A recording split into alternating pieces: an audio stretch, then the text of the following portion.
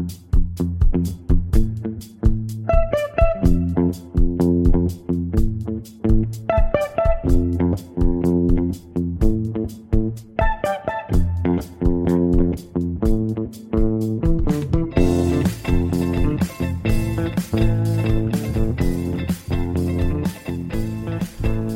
to The Gradebook, a Tampa Bay Times podcast on Florida education issues. It's Tuesday, October 3rd, and I'm reporter Jeff Solochek. Today I have two experts to talk with us about studies that they've recently done on Florida education. One is Matt Chingos, who has looked at the Florida Tax Credit Scholarship Program for the Urban Institute. Then we talked to Gary Orfield, a longtime researcher in the area of school segregation, and he has taken a look for the Collins Institute at Florida State University about Florida's school segregation issues, and he has found that in some areas we have gone back to what he would call apartheid-type schools, where you have kids who don't really see anybody who doesn't look just like them. So we're going to start off with Matt Chingos, and then we're going to head to Gary Orfield. Let's take a listen. I really appreciate you talking with me. Thanks for taking the time. Yeah, happy to do it. I'm really interested in your findings on Florida tax credit scholarships because obviously they're being given a lot of attention because of the president's philosophy on educational choice. So could you first just walk us through what you found and why you decided to look? Well, for a long time, the evidence on private school choice suggested the effects were sort of neutral to positive. But then over the last year and a half or so, we started getting findings out of these new big statewide programs in places like Louisiana, Indiana, Ohio, that suggested that participating in a private school choice program actually has a negative impact on test scores, that it lowers student achievement, especially in the first couple of years in the program. So we wanted to look longer term and look at a statewide program that's been in place for a while and see whether students who participated were more likely to go to college and more likely to graduate from college. And Florida, as you know, has the biggest private school choice program in the country, the Tax Credit Scholarship Program. So that's why we're interested to take a look. And you found that students who attend the private schools with the scholarships have more of a likelihood of going to college, right? That's right. We found that students who participated at some point in the Tax Credit Scholarship Program were about 6 percentage points, that's about a 15% increase, more likely to enroll at college at some point at a Florida public college within 2 years of when we would have expected them to graduate from high school, compared to a group of kids who went to the same public schools before these scholarship students went to the private schools, were in the same grades, had similar test scores, demographics. They looked the same on everything, except one participated, one didn't, and it seemed to increase college enrollment, especially at community colleges. Enrollment, but what about completion? So the effects were less strong on completion. We did find some positive effects here and there, but they weren't as consistent, and they weren't as large. So is that something to make us be a little leery of the actual impact? Well, I think it's open to interpretation. I mean, community colleges, or in Florida they're called Florida State Colleges, just in general don't have very high graduation rates. Students do a lot of things at community colleges before go for an associate degree. That's what we were looking at. People can go on and transfer to a four-year school. And not enough time has passed to really take a serious look at bachelor's degree attainment yet. And of course, we don't know if you go to community college for a couple semesters or a year and you don't graduate, that could still have some benefits to you in the labor market. So I think right now it's a little early to tell. It's true that we should think about what it means, but I think it's too early to tell. I wonder about the students who take the scholarships and go to a private school versus their like peers in the public schools, because it seems like those who take an active involvement in their education would naturally go to college anyway. Did that come into your evaluation process? Right. So that's absolutely correct. And ideally, you'd have a randomized experiment where people sign up for a lottery, some get it, some don't. They're all equally motivated. So that's a concern that we can't completely eliminate. But one thing we do is we look at what's the relationship with college going of participating for different numbers of years in the scholarship program. So we think that students who go and only participate for 1 year, they were still motivated to sign up. It just didn't work out for them. And we find no effect of participating for just 1 year. So that suggests that maybe there isn't that much of this motivation effect that we're not capturing. But if you participated for 2 years, there was more of an effect, 3 years, even more effect, and 4 or more years was the largest effect. So if it was just a story about motivation, you wouldn't expect to see that same relationship with the number of years that you were in the program. So then are you thinking that participating in the program has true positive benefits? I mean, I think the evidence suggests that it does, especially for those for whom it's working, who decide to stay in the program, right? I mean, the thing about a school choice program is you're making a choice, and you're not stuck with that choice forever. So we find the most positive results, including positive results on associate degree attainment, and in some cases enrollment in four-year universities in addition to private colleges, community colleges rather, for those who participate for 3 or 4 or more years. Now, that doesn't mean the other kids would get that same benefit if they stayed for 4 years, but it means that if it's working for you, you decide to stay around. It appears that it does have a pretty positive effect.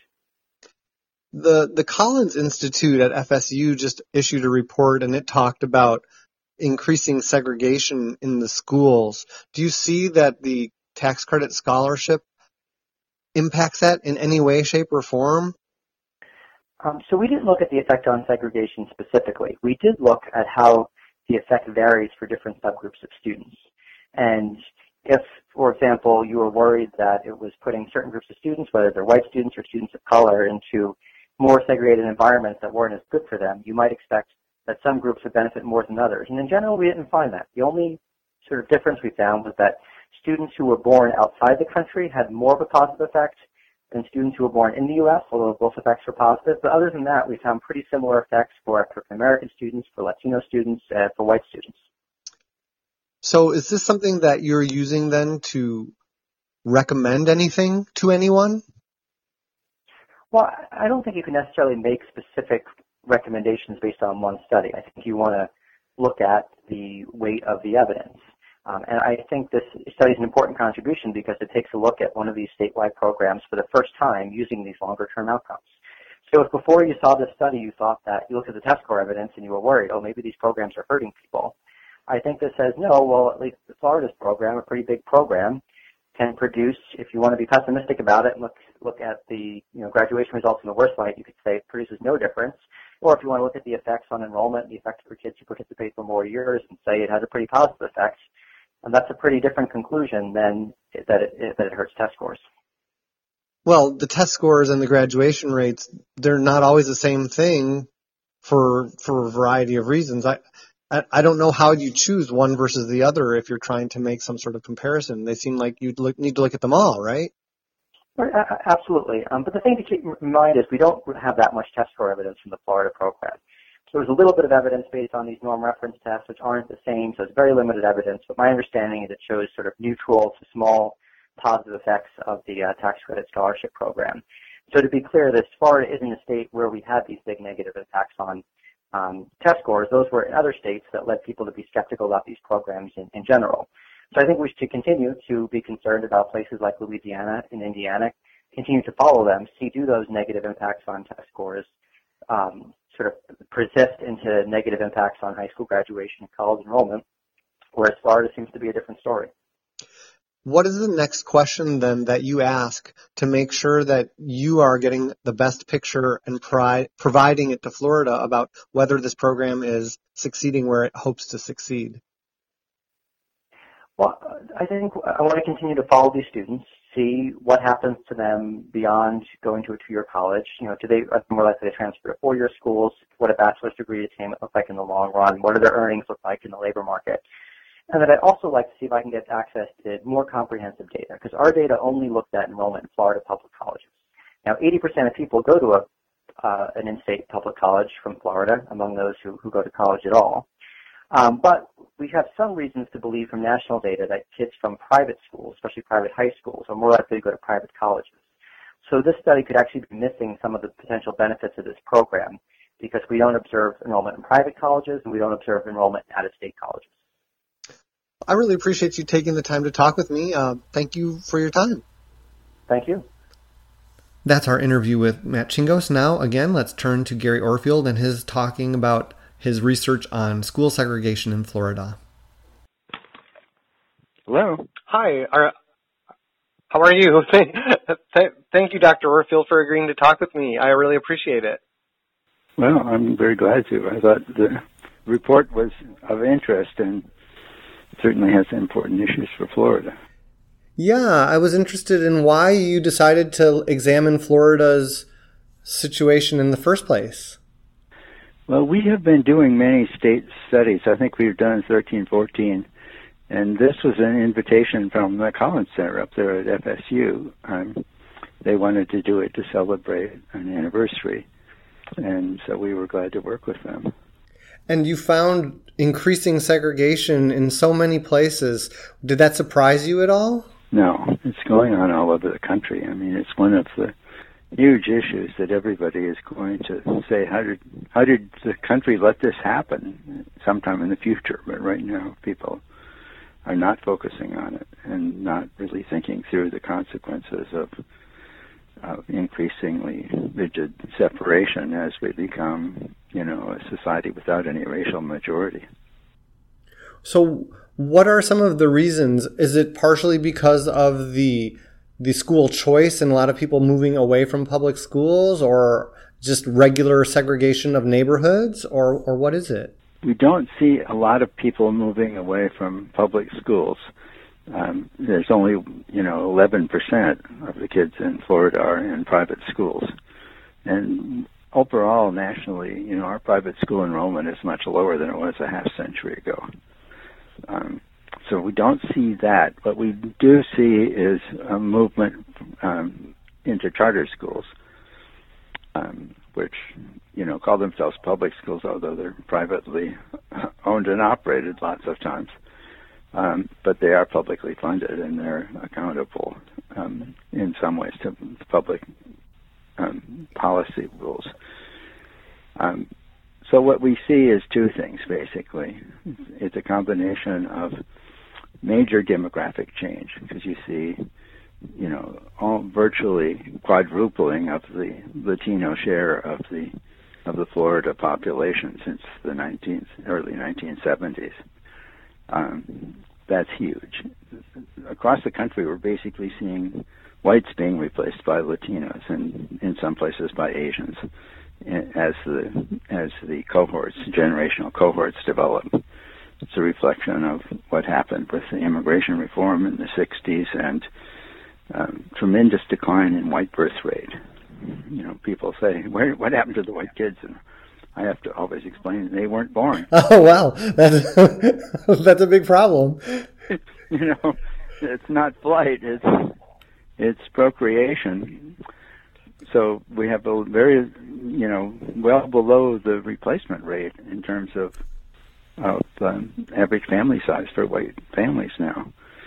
So that's a big driver. You add a collapse of the white birth rate with a huge immigration of non-whites, and you get a change.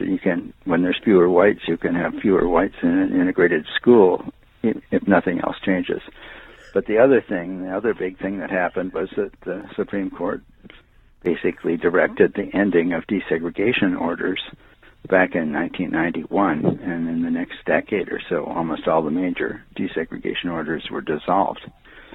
And that produced a sharp increase of segregation. So you add those two things together, and you get a massive transformation of the society and basically a throwing away of the tool that we had to overcome those segregation effects. So then what we're seeing is some kids who almost never see anyone who doesn't look like them. Exactly. Those apartheid schools that we talk about are schools that are almost absolutely isolated. If you had a law that required racial segregation, that would only change them by 1% or less. So we're that close to, kind of pre-Brown or South African levels of segregation. And is there anything that we can do to repair that? Because obviously, it doesn't make sense to never know anybody who's not like you. No, it's really, really harmful given what the workplaces and the colleges are going to look like. And in terms of our politics, it means people are making decisions based on fear rather than knowledge. They haven't interacted with people. It's much easier to maintain stereotypes about people you don't know. In integrated settings, as people discover that there's tremendous variation within each race, and none of the stereotypes can be applied to people with any reliability. So what we recommend, there's a whole set of recommendations at the end of the report. Have you looked at the recommendations section? Well, look at the end. We suggest a number of things that can be done in terms of changing the choice plans. We're saying, that basically we should have good magnet schools of the sort that were much more conscious about integration and that work very well in places like Tampa and St. Petersburg and many other of the districts around Florida. I visited a number of them way back during the desegregation era, and they worked pretty well. There was an initial uproar, but then things calmed down, and there was substantial desegregation for a quarter century before we began to dissolve it all. You can do that with magnet schools that are good and that have conscious policies to be diverse. The policies have to be a little more complicated than they were in the past because there was a Supreme Court decision called Parents Involved that says you can't assign any student on the basis just of their race.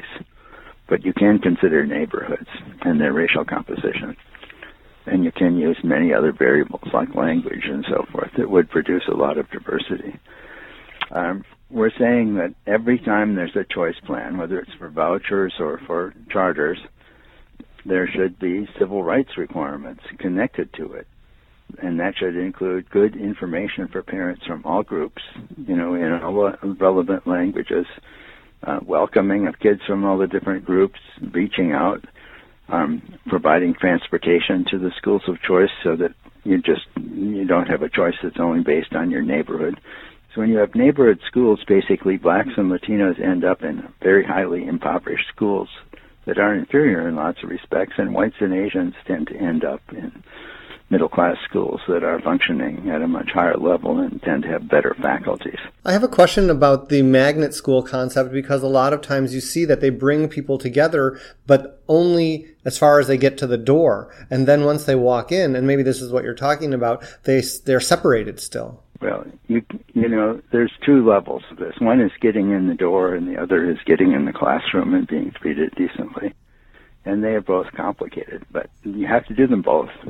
Because as I always say, the virtues of desegregation, which are considerable, don't pass through walls. You have to think about these things, and you have to think about faculty integration because that makes a diverse school function much better. One of the things we're finding, and we certainly see it in Florida, is that there's a lot of schools where there's two disadvantaged groups, blacks and Latinos, together. And that doesn't work out automatically either. You have to think about the race relations between those two groups. That's very true. I know when I lived in Miami, I would see from time to time some of the distinctions between the Hispanic groups, the white groups, and the black groups, and there was just sometimes the chance for bad things to happen just as well as good things. Right, and even within these groups, like Latinos from Venezuela aren't the same as Latinos from Mexico or Puerto Rico, and blacks from Haiti aren't the same as blacks from the traditional southern areas. You have to think about these issues to make the things work well. But it's much worse just to let the stereotypes fester. As Florida moves forward, then, it has an opportunity to turn this around, or is it too far gone? Well, Florida has the special advantage of having county-wide school systems. So they have much better choices than places that have 100 or 200 school districts within a metropolitan area, like you have around the Chicago area or Cleveland or places like that. So that's a huge advantage in terms of thinking about this thing. You can do regional magnet schools within a county and you don't have to negotiate across 30 different school districts to do it. There's an institutional framework in Florida that gives Florida a better chance. Are there any other thoughts that you have for people who are just, casually observing the schools and and maybe don't even realize that this is happening. Well, the other thought I have is, Florida has gone in a really deep dive into the accountability proposition. And that's been the dominant model especially of conservative educational reform now, ever since the Ronald Reagan's report in 1983, Nation at Risk. It hasn't worked. Punishing and branding and punishing schools that have lower test scores means you take the minority, high poverty schools and you add to their inherent difficulties, humiliation and threats and disillusion and so forth. That does not produce educational gains. It produces increasing inequality. And, that whole model needs to be looked at and needs to be held accountable. We haven't had any accountability for the crazy accountability reforms that we've implemented. And they have very disproportionately punished Black and Latino schools and their faculties. Well, I really appreciate you taking the time to share with me. I'm going to make sure that I point everybody towards reading your report, and hopefully everybody can get us some more questions for you, and we'll talk to you again soon. Yeah, it would be great if you could put a link in your article. I definitely will. Okay, good to talk to you. Same here. Thanks so much for your time. That's the end of our podcast. If you'd like to participate in these conversations, please visit our Facebook page, Tampa Bay Times Gradebook. If you want to follow all of our breaking news on Florida education issues, please go to our blog, tampabay.com/gradebook. I'm reporter Jeff Solochek, and thanks again for listening.